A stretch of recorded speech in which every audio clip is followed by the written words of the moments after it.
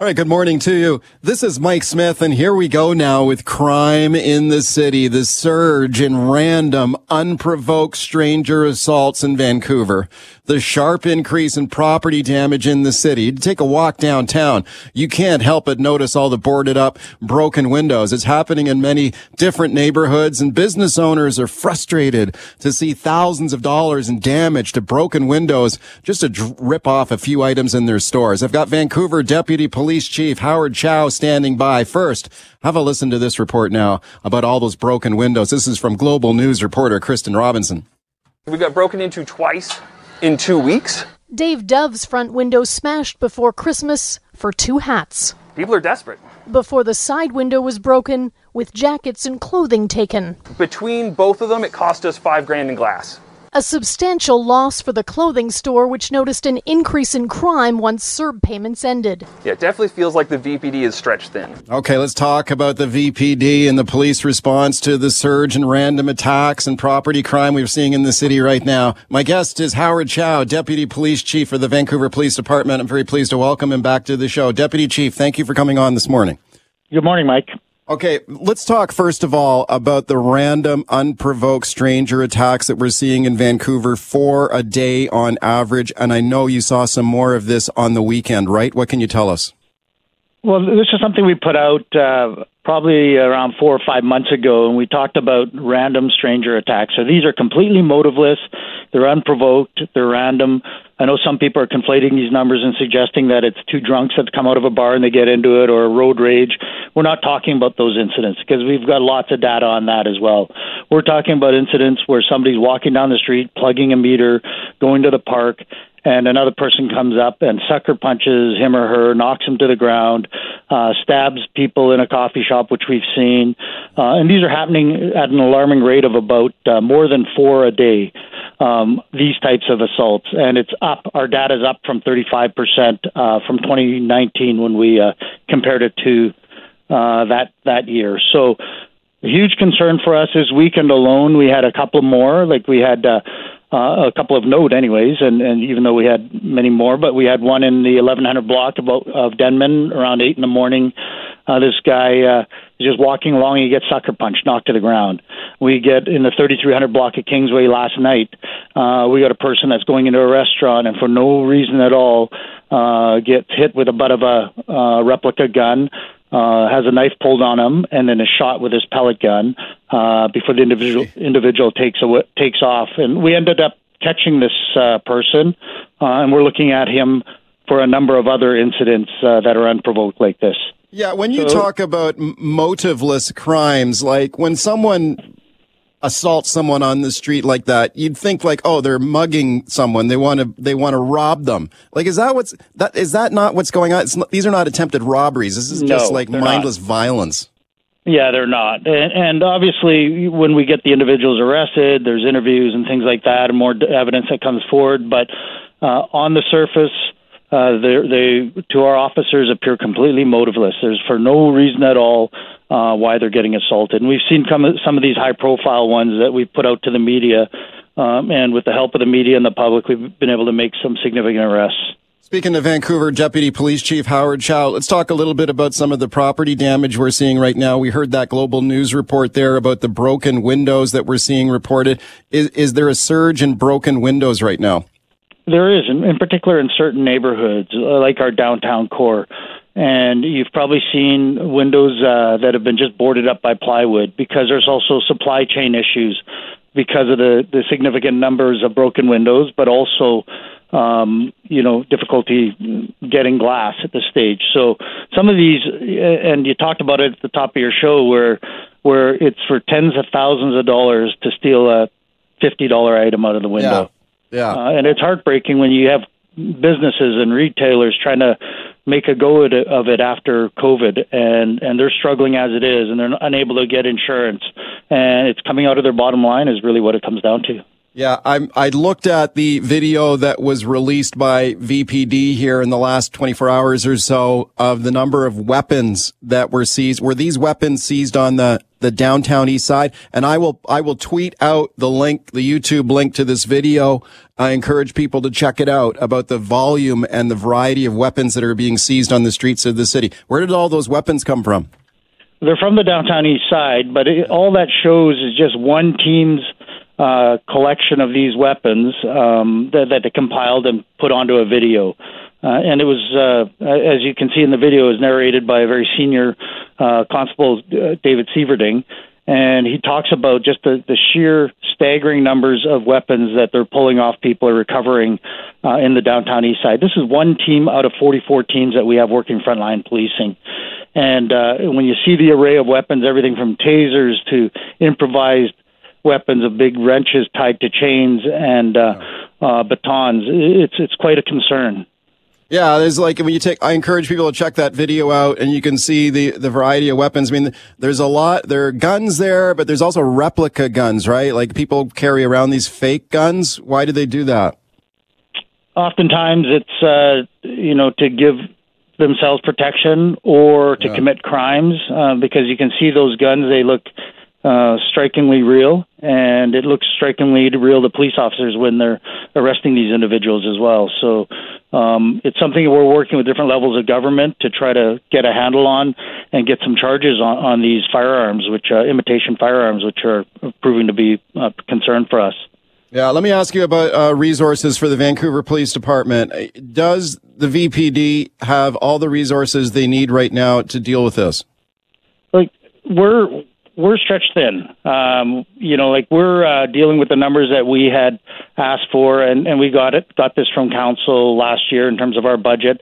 But we're looking at the same numbers of police officers on the ground, boots on the ground, as we did back in around 2009. So when you consider that population has increased 12 or 13% in Vancouver during that same span, and about 17% Lower Mainland. The same number of police officers, similar number of police officers, what we're dealing with back in 2009. But that's how many is that? How many police officers are there in the city? I don't know the exact numbers, but I think 1347 is where we're at right now. And it's been that number since 2009. About 2010, we crept up a bit in 2017 because of operational review, but now we're back down, and it's because all departments had to struggle through COVID, and the city, not including Vancouver, was included in that as well. But the problem is that we're dealing with these kind of numbers and also record numbers of protests. Over 800 protests last year. The hate crime increases that we had to deal with. The fact that now that COVID restrictions are lifted, all the researchers and our experts are telling us that we can expect crime to increase over this next period. So these are some of the things that we're having to deal with. And I know there's people that have been talking about crime going down, but say they're going down in property crime, but they're going up in violent crimes. And those are the ones that the public and we're the most concerned of. Speaking of Vancouver, Deputy Police Chief Howard Chow, so it sounds like if you were to articulate what is the most pressing need right now, you would say, for more officers? You need more boots on the ground? Well, I think it's a constellation of issues. It's social policies that we've got going on in terms of shelters all put into certain areas that don't have the adequate supports to them. And we saw that happen to neighborhoods that effectively changed the neighborhood overnight. When you've got certain shelters like the Lugot Hotel, which we talked about on Granville Street, accounted for 1,000 police calls for service in 1 year. And then when you see 4 to 5 shelters that are put in within a multiple number of blocks away from each other, then that proves to be a problem if we don't have the adequate supports. There's things like CERB money stopping, and I believe Peter Mesner talked about that as well. That created a need for some of the offenders that all of a sudden didn't have that access to money. We got the core city phenomenon where Vancouver's the big city, kind of like the epicenter for the region, and it draws in our homeless population. It draws in people that come here, to work and for social events and for sporting events. Tourism, we get about 11 million tourists a year. A lot will come to Vancouver, as we know. So all those things are expected to increase over this next little bit. Another area, if I can, Mike, is just on we talked about the incidents over the weekend. One thing that we were seeing as well this past weekend is number of spitting incidents. And we've been looking at our data, and we're still unpacking a lot of that. But we get about one a day where somebody is spat on, works out to be about 6 a week. And what's even concerning about this is 72% are complete strangers. 25% the victims are either police officers or loss prevention officers. And, we've seen that with our assault police officers going up 31% over our 3-year average. Wow. So these are some of the things that also we're kind of dealing with in the public safety front. Deputy Chief Howard Chow, thank you for being on the show today. Appreciate it. Thank you. Bye-bye now. All right, welcome back. Let's talk about the changes to BC COVID rules and restrictions now. The indoor mask mandate is gone. That happened Friday. Some exceptions where you'll still be required to mask up. The BC vaccine card system set to be phased out too. I've got BC Health Minister Adrian Dix standing by. Here's Bonnie Henry making the mask announcement last week. Have a listen. Masks will no longer be mandatory in those broad ranges of indoor environments that this order sets out. However, some settings will still require that you wear a mask. For example, for healthcare settings, physicians' offices, patient contact areas. But in most low-risk locations, it will now be an option and no longer a necessity. Okay, Provincial Health Officer Dr. Bonnie Henry last week announcing the changes to that mask mandate. Let's discuss now with my guest, Adrian Dix, British Columbia's Minister of Health, and I'm very pleased to welcome him back to this show. Minister, thank you for coming on. Hey, good morning, Mike. Okay, it was interesting. I was listening closely to what she said there about some of the exceptions for the mask mandate that would still be in place. So she mentioned, for example, healthcare settings. Can you expand a little bit on that? Like, what if you go to the dentist office or a chiropractic appointment? You got to wear your mask there? Well, let's just take a look at it. First of all, obviously hospitals, right? Those rules will still be in place. Long-term care settings.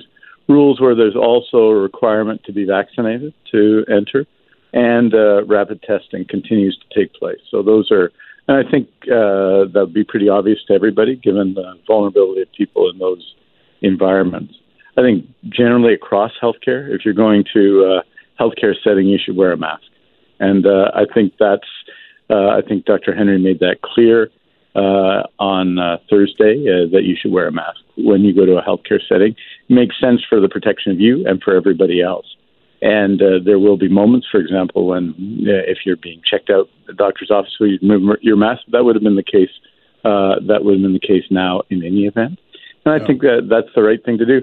And in general, Mike, I was out this weekend, not just healthcare settings, but I saw the vast majority of people where I shop continuing to wear masks. So I think that people are continuing to do that. And I think we should all remember that masks have an effect for our own protection, but also an effect for the protection of others. And so when people continue to wear masks, that should be seen as a good thing. Are you wearing your mask out in public still? Yes, I am. Okay. And that's like every indoor public space you go to, you continue to mask? Every indoor public space. In fact, in my neighborhood, I live near Joyce SkyTrain station. People know this, that most people are still wearing them outside. And I was on SkyTrain. I'll be on SkyTrain today. And the vast majority of people are wearing their masks, and I will be too. Okay, speaking of BC Health Minister Adrian Dix, you mentioned the rules around continuing to wear the mask in a healthcare setting. So let me just see if I get this specifically correct. If you go, let's say you go to a massage therapist appointment or a chiropractic appointment, it's a recommendation to wear the mask in those settings, or it's mandatory? I think you should wear a mask in those settings. I have to double check. But it's not mandatory, though, right? I'll have to check on the latter for you, Mike, and I'll do that before the break, during the break. But I think it's the case that in healthcare settings in general, it should be a requirement to wear the mask, and that should be the expectation as well. Okay, let me ask you about visitation rules in long-term care. We've done a lot of focus on this on the show, and there's a lot of people who were separated from loved ones for a long time. What are the rules right now for visiting loved ones in long-term care? Well, they'll develop over the next week, and I think by next Friday, this will be the case everywhere. It's the case in most places now, that residents can have multiple visitors. The only rules are this. There are rules at the door, right? Have to be vaccinated, have to have your vaccine card and show it. have to have a rapid test because that's what we're doing in those environments, and you have to be masked. And all three of those things make a lot of sense in the current context. But what was happening before, the rule that was in place starting in January, was that each resident would have one designated visitor, and now you can have essentially as many visitors as you like. There are, some controls on visitation. For example, in a multi-bed room, having many visitors might not be the right thing to do, and the facility might have rules in that place, its own rules. But the core rules are at the door, that there's not a limit to people who can come in and visit a resident in long-term care, but you've got to meet those criteria to get there. Is the vaccination mandates in British Columbia right now, are any of those being altered? Like for people who are required to get vaccinated now as a condition of their employment, are any of those categories changing? Not changing. The ones that are provincial health orders are in healthcare. That's 180,000 people. That's a lot of people, all the people in the public healthcare system. That's 129,000 in the direct healthcare system, 50,000 in the long-term care system. All of them are vaccinated now. All of them will continue to have to be vaccinated. Okay. What about, are there any other wider provincial mandates for vaccination requirements, like if you're an employee of a government or Crown Corporation? Or required? There are. Those aren't provincial health orders, but a number of businesses and others have mandates in place, and I haven't heard of any of those changing at this point. Okay. There was also a movement at one point to require mandatory vaccination for enhanced care services, like this goes back at, chiropractors, massage therapists, dentists, dental assistants would face mandatory vaccination. And that is changing. Is that correct? Well, here's how it's going to work. Everyone's going to have to declare their vaccination status, and that will be, and the deadline for that is March 31st.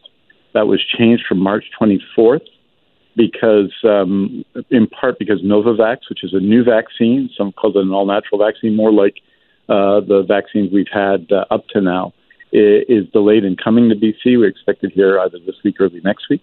So we want to give people an opportunity. 1,500 people have signed up for that. Want to give people an opportunity to do that, and March 24th would not have allowed for that. So the deadline for that is March 31st. You have to declare your vaccine status across regulated health professions. That includes, of course, doctors and nurses who are largely covered by the previous vaccine mandate, but also pharmacists, naturopathic physicians, chiropractors, and others. And so what's going to happen now is that there's going to be a requirement at some level, and we're working this out, to inform patients about the vaccination status of the practitioner. That would be the first step, and there may be more steps after that, but that would be the first step. Essentially to ensure that if you're going to a dentist's office that people are vaccinated or not. So if I'm hearing you correctly, a dentist would be allowed to continue practicing even if the dentist is unvaccinated, but the patient would have to be told that, correct? That's right. For the moment, right. That's the intent, so that we have we ensure that there's an informed consent on the part of the patient, right? And that can only happen if there's knowledge. And how that will work out is something the colleges are working through now. But that would be the first step. There may be other steps after that for certain higher risk professions, where the contact is more significant. And remember, the pandemic isn't over, so we have to continue to see, and that means that, and we don't know especially what's going to happen in the fall with respect to case rates, with respect to variants of concern. So all of these decisions are always subject to review. Speaking to Health Minister Adrian Dix, let me ask you briefly about the BC vaccine card system, which is still in place, but that is being phased out too, right? When will the vaccine card be gone? That's right. Midnight on April 8th. That's the plan. Of course, we're going to continue to monitor case counts until then. But if the trajectory of hospitalizations and critical care and test positivity, which are all more important now than case counts and the way these things are determined, the number of healthcare workers off sick, et cetera, all of our indicators continue to be in decline, then the vaccine card provincial health requirements will be taken away at that point. Okay. It'll still be used in some settings, as noted, in particular in healthcare, but the BC vaccine card would be phased out for use, say, in restaurants at that point. All right, welcome back to the show as we continue talking about relaxing COVID restrictions in BC with my guest, Health Minister Adrian Dix, and lots of phone calls for him. So let's go right to the calls. David in Langley. Hi, David. Go ahead. Morning, Mike. Thanks for having me. I just want to get a clarification. Minister Dix, you made a comment about the masks protecting others and protecting yourself. And I just want to clarify that. Having worked in the industry, safety industry, the masks, the typical hospital masks that people are wearing, that are buy at pharmacies, Costco, etc., do not provide or have not been tested to protect you by any agency that will give you anything. So if it's an N-rated mask, they will provide protection, and those are typical workplace masks, only to a certain requirement. So an N95 mask, so there's a 3 micron. So if you're standing drywall in an open area, as an example, it will give you protection. But other than anything smaller than that, they will not. Okay, so Minister. Well, I think it is fair to say that different masks provide different levels of protection. My point is, part of the reason we've been wearing masks in indoor public spaces is to limit the transmission of COVID-19. It's a practical way for people to do that. It provides them with some protection, and it provides other people with protection from when we, for example, spread droplets around, right? So, I mean, it's a practical way to protect one another. It's demonstrated, I think, effectiveness through the COVID-19 pandemic to do so, and it still requires that. What we're saying is that levels of transition do not justify that being a provincial health order, that being the law in indoor public spaces anymore, and we're going to adjust to not doing it. But what I'm also saying is it's a sign of respect for other people as well as a protection for ourselves, and that's something we should all consider. Let's go to Dave on the line in Vancouver. Hi, Dave. Go ahead. Hello, Adrian. Hello, Michael. Just want to say, Mr. Dix, you've done a fantastic job over the last couple of years of being out there, being a point person with Dr. Henry, so my hats are off to you. My daughter brought this to my attention the other day. April the 8th, you say the vaccine cards are going to be nonchalant, may or may not come back in the future. All those people that jump through hoops to get triple vaccinated, boosted, and everything else, the unvaccinated people seem to get a free pass after April the 8th. Can you explain that to me? Minister. They're not getting a free pass. You're 30 times more likely to get sick if you're not vaccinated. 30 times more likely to get critically ill, I should say, in BC. Right now, today, 30 times more likely, which is really an exceptional amount. And so, it continues to be the case that people who are not vaccinated are taking a risk with their health with respect to COVID-19 right now, at this point in the pandemic. So it's not a free pass. And I'd encourage everybody to get vaccinated. There are new vaccines that have come on that provide and address some of the concerns that some people have expressed to me about the current vaccines. I'm not sure if those concerns are justified, but nonetheless, it provides them with another option. 94% of people in BC, of adults, are vaccinated. 94%. 6% are not. So that's 16 to 1. And what I would say to everybody is that it's not a free pass anymore. What we're saying is that the requirement of the vaccine card is not as significant now and won't be as significant if trends continue after April the 8th. So we're moving away from that because we want to do as few measures as possible while keeping people safe. That doesn't mean it won't come back, but it does mean that that the vaccine card won't be required after that date. But there's no free pass, and the real risk of not being vaccinated is the risk of COVID-19, both to your life, to your health, and even to your long-term health. Let's go to Mary calling from Vancouver Island. Hi, Mary. Go ahead. Hey, so I'm a family doctor on the island in Victoria. My husband is a rheumatologist, and we are totally unclear about the mask mandate for patients coming in to see us in our clinic. You said that it should be in hospitals, but you have not been clear, like Bonnie Henry, that patients coming into the clinic to see physicians should be wearing masks. Well, let me be clear. They should be wearing masks. Okay, should be, or they're required to be? Is that mandatory if you go into a walk-in clinic? In terms of a public health clinic, absolutely, yes. Yeah. And look, in terms of a doctor's office, I think that's clear. And by the way, many businesses, a number of businesses require masks still regardless. So even if you weren't in a doctor's business, you still have the ability within your business, you judge that necessary to keep you or your employees safe, the people in the business safe, to have a mask requirement in businesses. It's just not the law in those businesses, but in healthcare settings, everyone's got to wear a mask. Okay, squeeze in one more call. Steve in Richmond. Steve, please go quickly. Go ahead. Hey, I was just wondering what you thought about the documents that the judge forced Pfizer to release that had over 90,000 vaccine injuries, blood disorders, autoimmune disorders, just a multitude of things that I don't think the public really knows about. Minister, we got 30 seconds here. Go ahead.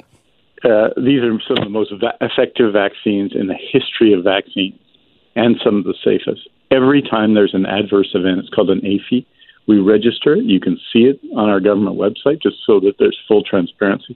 These are effective, safe vaccines that have worked very effectively for people. And in particular, the pediatric vaccines for those 5 to 11 have been safe. And I recommend that everyone, if they haven't been vaccinated, get vaccinated. Because you know what's unsafe? Not being vaccinated in a COVID-19 pandemic. Minister, thank you for your time today, and I appreciate you taking the questions. Hey, anytime. Take care. Well, let's talk about the war in Ukraine now. Russian troops continuing to advance on the capital city of Kyiv. The shelling of cities continues and the flood of refugees increasing. Peace talks are happening, but don't seem to be going anywhere. How does this war end? Well, remember at the start of this conflict, Vladimir Putin declared he wanted to get rid of the Ukrainian government. This appeared to be a war about regime change. So the plan seemed to be remove the government and install some sort of a puppet government in Ukraine. Have a listen to this. This is the director of the CIA, William Burns, in his analysis on what a puppet regime would do in Ukraine and could it even survive in the face of Ukrainian resistance. Have a listen to this. I failed to see, and our analysts failed to see, how he could sustain a puppet regime or a pro-Russian leadership that he tries to install in the face of what is massive opposition from the Ukrainian people. Okay, so could this devolve into urban warfare? Let's discuss now with my guest, Major John Spencer, retired chair of urban warfare studies at the Madison Policy Forum. He is an expert on urban warfare. I'm very pleased to welcome him to the show. Major Spencer, thank you for coming on today. Thanks, Mike. Thanks for having me. I really appreciate your time here. If that's what we get into, is this what you sort of foresee in this conflict, that this evolves into a brutal kind of urban battle on the streets of the major cities of Ukraine? Absolutely. It's what I foresaw on day one. This was a war, an invasion to take the government. It hasn't changed.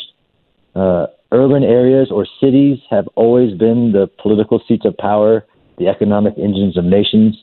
Russia's one goal is to penetrate the capital city of Kyiv and to overthrow the current government.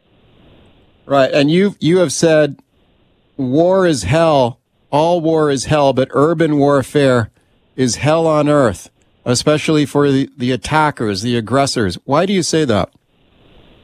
So, based on my own experiences in Iraq, I was part of the Iraq invasion. I was a part of the Battle of City in 2008. In my decades of researching urban warfare, militaries avoid urban combat at all costs because we call it the great equalizer. When the attacker moves into urban terrain, one, the defenders already have the strongest form of war. So the defense, as in I can sit in a bunker and shoot at you, and you have to cross the open ground, cross the street in order to get at me, is a really bad situation for the attacker to be. But in the urban terrain, unlike all other environments on the planet, the military's powers don't work as well. We call it the great equalizer. So they can't see into the terrain to identify the enemy locations to strike ahead of time. They have to get really close to them, which we in the military, or when I was, don't like to do. They don't have really a lot of weapons that can hit the enemy, even if they knew what building he was in, right? So it's really hard to punch through concrete. the list goes on and on. They can pop out from you anywhere. Literally, there could be 1,000 snipers all around you. You just wouldn't be able to do anything about it. Right. So if therefore that means that the Ukrainian defenders would have the advantage in a bloody urban conflict like that, what does that mean for Putin and his goals here, his military goals in Ukraine? Can they be achieved at all? Can Putin win this war? I mean, there's no certainties in war, Mike, so of course he could still have it out. He made a giant blunder in the early aspect. He attempted to do it rapidly, which is what a military does in an invasion, right? If you think about we took Baghdad down in 9 days. You want to rapidly overwhelm the defenders so they don't get inside the urban areas and defend. You want to strike them before you get there. He showed he couldn't do that. So now he is literally freaking out because he's not going to give up on the goal. It's just not in him. But at this point, he's given them so much time to prepare the defense. And by the way, nobody thought the Ukrainians would fight like this. Yeah. Normally, even in urban combat, there's only like a couple thousand fighters in the city. Now, I mean, there could potentially tens of thousands of fighters inside Kyiv. Yeah. I'm speaking of Major John Spencer, retired Madison Policy Forum. He's an expert in urban warfare. Hey, John, let me play another clip here for you from the CIA director in his testimony in front of a congressional committee last week. And he touches on a point that you just made here, where he talks about some of the fundamental mistakes that Putin made at the start of this invasion, and he made a lot of them. Have a listen, and then I'll get your thoughts. Putin has commented privately and publicly over the years that he doesn't believe Ukraine's a real country. He's dead wrong about that. Real countries fight back, and that's what the Ukrainians have done quite heroically over the last 12 days. As you said, Mr. Chairman, I think Putin is angry and frustrated right now. He's likely to double down and try to grind down the Ukrainian military with no regard for civilian casualties. Major John Spencer, do you agree with that analysis that Putin miscalculated on many aspects of this invasion? So now he seems to be kind of cornered, unpredictable, potentially to lash out with even more civilian casualties. Is that your analysis of it? Absolutely. 100% agree with everything he just said. I mean, and to be frank, a caged bear is much more dangerous than a bear on the hunt. I think we're in a really dangerous spot now because his generals told him that they could do this quickly, 72 hours maybe. And that's why we've seen so many other failures like logistics and the men stopping and surrendering. He's in a really bad situation. I don't think to be honest, and I'm frank, I don't think he could take Kyiv now no matter what he does, even if he tried to bomb it into submission, which is a tactic. You're right, to get the goal. At this point, I don't see how he off-ramps, but I don't see any other chance but to off-ramp. Let me ask you your thoughts on NATO's position on this. And we continue to hear from NATO leaders, including U.S. President Joe Biden, that American forces will not fight a war against Russia on the ground in Ukraine. They continue to resist calls for this no-fly zone to close the airspace over Ukraine. Do you think that is the correct and rational position for NATO to take right now, or do you think we're going to get dragged into this thing whether we like it or not? No, I taught strategy at the United States Military Academy. I understand the geopolitical aspects of this. The fact that Ukraine wasn't a part of NATO doesn't mean that we couldn't have come, but how fast. The lines are pretty clear from Russia's aspect, everything he's saying and doing, and NATO and everybody else's, and we all know where the lines are. Even though we can pump anything we want in there, we just can't take our own fighters, people like that I serve with, and put them against a Russian, because then that escalates really to theater war, to World War III. No, I think it's a good position to be, but also to draw red lines in the sand. Like, hey, Putin, and this is what we do, right? We message each other. Putin messaged, say, I have nuclear weapons. Like, okay, I understand. Everybody stay out. And then we can message, if you use chemical weapons in Ukraine is not Syria. If you do it, then we're crossing the lines that we're staying behind at this moment. So I actually agree with our position right now, unfortunately. Major John Spencer is my guest, Madison Policy Forum. He's an expert on urban warfare. What did you think about the reports here that we saw in the last 48 hours We had multiple news organizations reporting, John, that the Russians had reached out to China for some sort of potential military backup or assistance here. China denying that report. Your thoughts on that? Yeah, I mean, so we're actually seeing geopolitical warfare on the chess map. China's not dumb. China knows that if it backs the bad guys, then that changes all the current lines. And China is pretty masterful at helping around the world and doing things around the world and having that plausible deniability. That's an overt ask to them. Usually, no. The answer is no until we get into a different phase. If this trend, then you'd see maybe a position change. But right now, of course, the answer is no, dude. I'm not with you yet. Major Spencer, thank you for your time and your analysis today. I appreciate it. Yeah, thanks a lot for having me. You bet. Thank you. That's retired Major John Spencer there from the Madison Policy Forum. We're going to take a quick break. We'll come back. We'll talk more about the war in Ukraine. On the other side, I'll speak to Jonathan Miller, Macdonald Laurier Institute, another expert for you coming right up. Don't go anywhere.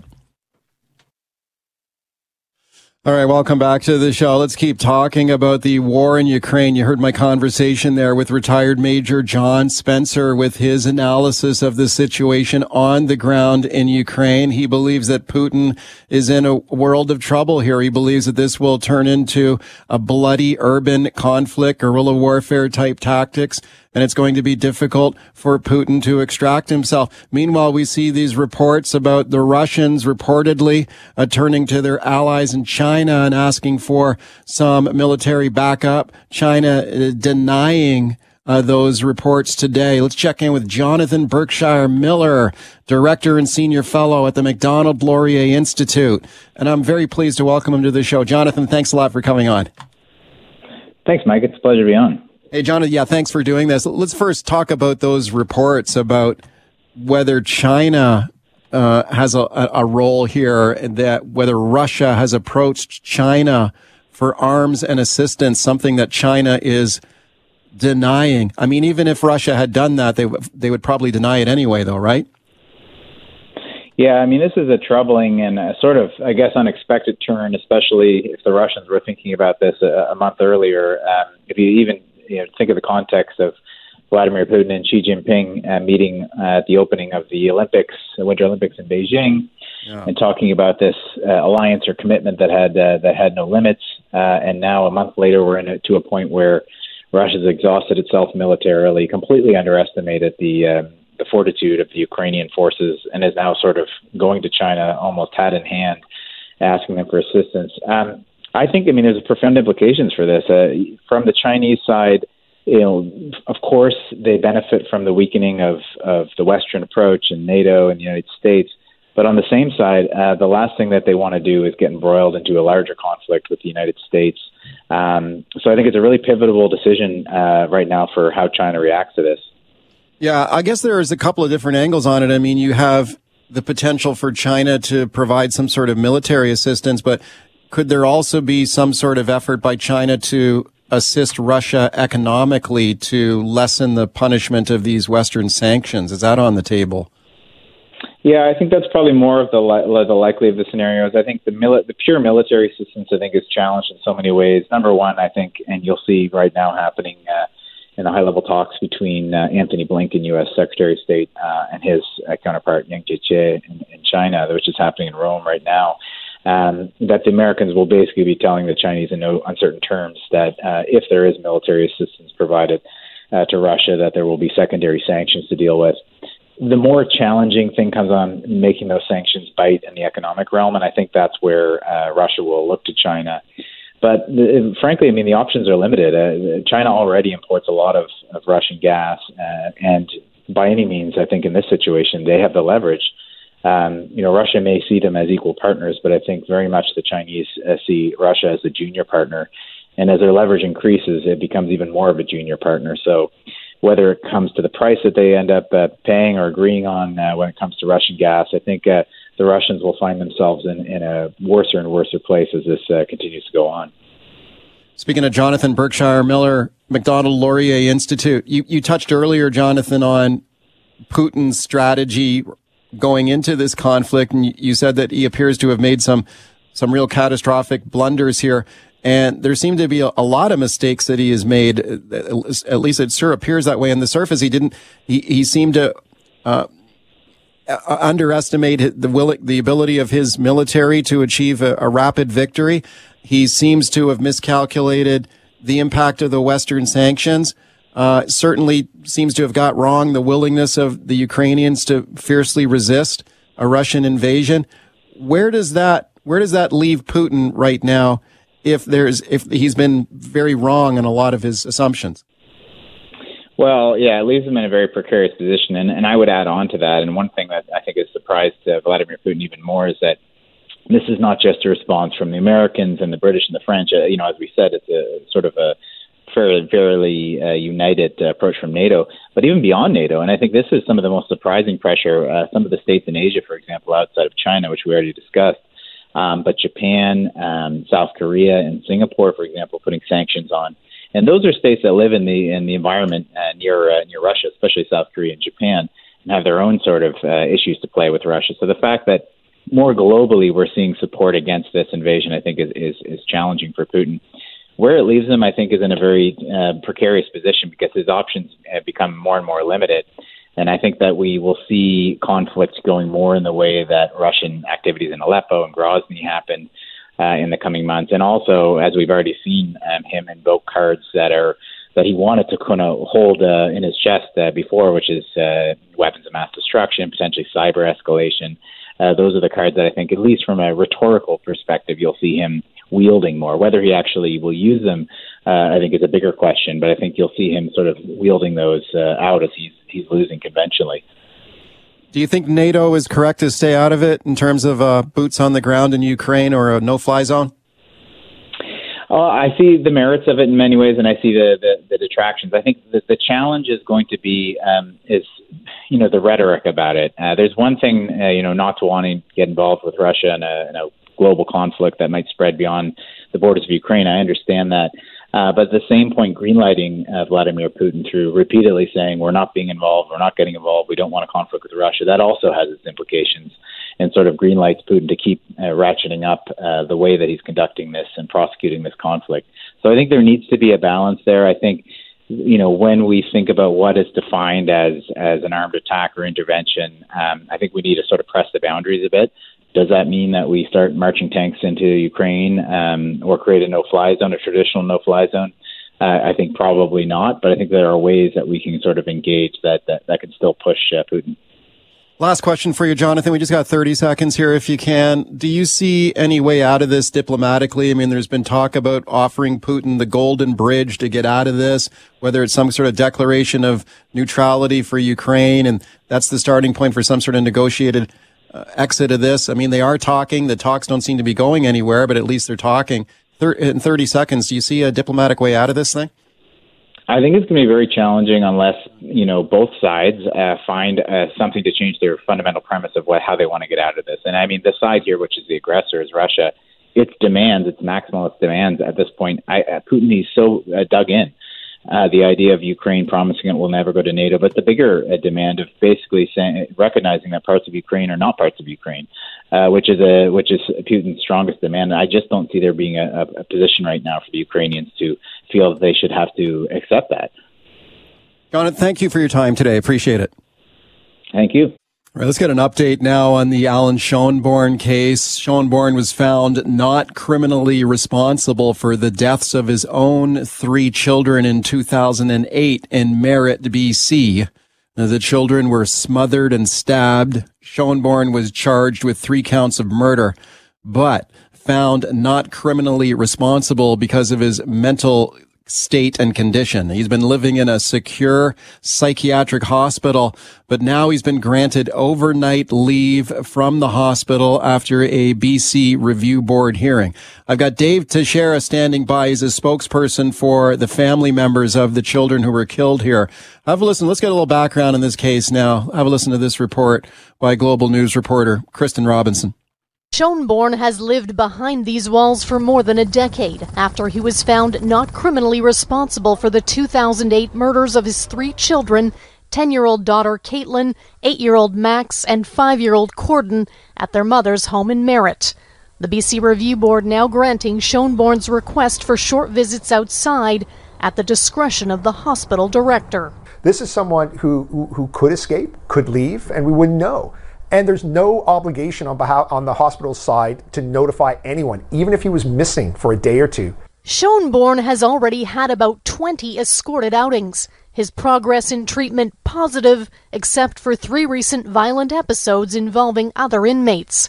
The decision means Schoenborn will be allowed to apply for unescorted day passes. Okay, let's discuss this case now with my guest, Dave Teixeira. Dave is a spokesperson for the Clark family. Very sadly, Schoenborn's ex-wife, Darcy Clark, passed away in 2019, the mother of these 3 slain children. The family, though, continues to advocate in this case, and I'm very pleased to welcome Dave back to the show. Dave, thank you for coming on. Yeah, thanks, Mike, for having me. Okay, Dave, let's talk about the decision that's come down now from the BC Review Board. What's the bottom line here? Well, the bottom line is that even though they found him yet again in almost every time on these annual reviews, they actually wrote in the report that Mr. Schoenborn continues to present a significant risk to the safety of the public. Yet, in their wisdom, they've now decided to grant him up to 28 days of unescorted leave outside the facility at the discretion of the hospital director, where he can have access to drugs and alcohol and all the other vices, that seem to cause him problems. Does he also, though, not face some sort of restrictions that isn't he under an order not to take drugs and alcohol? Well, yes. I mean, he, excuse me, Mike, he was also under an order, if you will, not to murder his 3 children. And this is not someone who, respects the rule of law. He is a lifelong criminal. He has trouble with drugs and alcohol. He has trouble with authority. He doesn't like seeing young blonde women. So this is a problem. Being out in the community unescorted doesn't make any sense in this in this case. So when you say unescorted overnight leaves for 28 days, is that like consecutive days? So he could be away from the psychiatric hospital for 28 days in a row, unescorted overnight, doesn't have to come back to the hospital and check in? Is that right? That's correct. That's what we understand. It's up to 28 days. Now, we're not sure of the radius of where he needs to remain. So whether that's strictly within the Tri-Cities or if that's in the province of British Columbia, just the concern that everyone should have is that Schoenborn, after murdering his 3 children, evaded police for 10 days.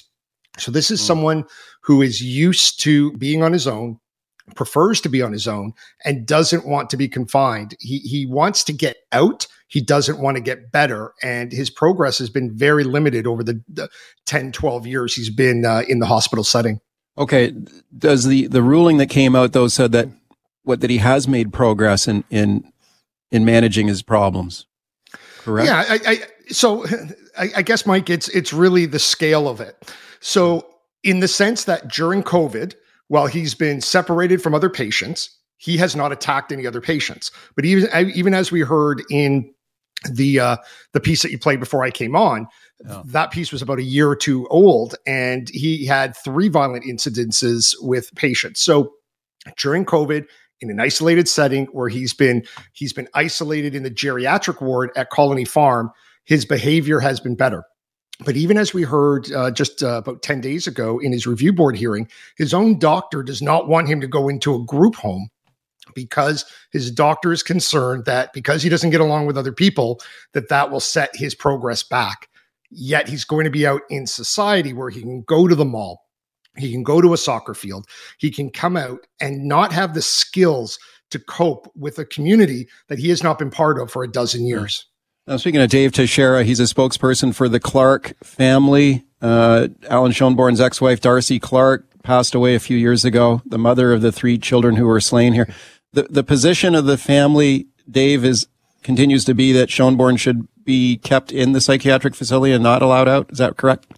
Absolutely. He hasn't shown the requisite progress. What we heard during this review hearing, which, by the way, happens every year, he's refused drug and alcohol counseling. He's disruptive in other counseling sessions that he is. And that's the type of person he is. He wants to get out, doesn't want to get better, doesn't understand what the big deal is. And unfortunately, once he gets out and he's confronted by situations which aggravate him, or he decides to use drug and alcohol, or he decides not to use his prescribed medication, he's going to fall back into those patterns, which will be dangerous for him and the community. This isn't even serving him. So yes, the family doesn't want him out, and I think most residents would not want him out. But also, if he was of sound mind, he'd realize he is not yet capable of handling the stresses of everyday society outside the walls of Colony Farm. You mentioned that right in the ruling that has been released here, it says there, quoted exactly, all the parties agree that Mr. Schoenborn continues to constitute a significant threat to the safety of the public. And the panel has no hesitation in making this finding, unquote. That's right in the ruling. Mm-hmm. And yet he's still being allowed these unescorted leave. Now, I note, Dave, that it says it's an unescorted leave up to 28 days at the discretion of the director of the hospital. Mm-hmm. Correct? So has he been let out? Is he still in the hospital? Like, what's going on now? Yeah, so that is an important distinction, is it's at the discretion of the hospital director. But what we've seen over the years is as Schoenborn is given freedoms, the hospital director has been granting them. So yes, there's a bit of a gatekeeper there. And I think that's wise because, each day might be a different situation. So it's not an automatic get out of jail free for 28-day pass.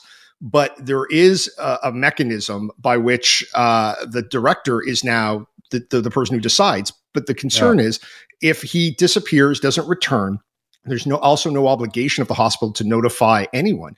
And what I have found over the years through freedom of information requests, that over an 8-year period, over 200 patients did not return on time. Some have been late by a few hours, but some have been days. And at least 3 during my latest FOI found that the patients didn't return at all. And one of those 3 patients was found dead in a ditch in Winnipeg. So what we're seeing here, Mike, is that while there might be all these, gatekeeper sort of restrictions in place, once someone gets out and someone of the mindset of Schoenborn, whose natural sense is to flee authority, my belief is he will disappear and he will hurt, if not maim again. And I'm not sure why we would be taking this risk when everyone, as you noted, says, oh yeah, this is a guy who's a high risk. Yeah, let's experiment and let him out in society for up to 28 days and see what happens. Last question for you, Dave. This was a decision not by the Parole Board of Canada. I think it's important people know that. This is a decision by a provincial body called the BC Review Board, which is responsible for orders on people who are found not criminally responsible for a crime due to their mental disorder. And this decision, I took a look at the BC Review Board's website on their mandate. And to quote it exactly, it says, the review board must take into account the safety of the public, which is the paramount consideration. The paramount consideration. It also goes on to talk about the mental condition of the accused, the reintegration of the accused into society, and the other needs of the accused. But it says the number one consideration, the paramount one, is the safety of the public.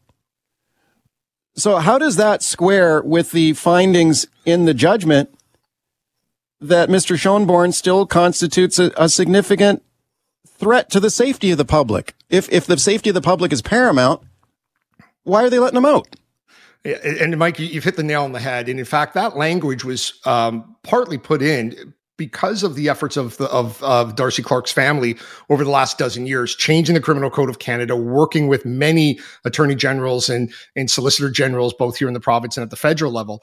But for whatever reason, these quasi-judicial boards, these BC review boards, take it upon themselves to do what they believe is right. Because let's be frank, if the hospital is not getting patients better and they can't be released, then the hospital is not doing their job. I actually think it's a good thing when a hospital puts in a gatekeeper and says, look, you're not ready yet, Schoenborn. You need to do these things to get through the gate. But they don't. They seem to put them up. If you look through the judicial the hearings or the decisions over the years, he's supposed to do all of these different things and he just doesn't do it.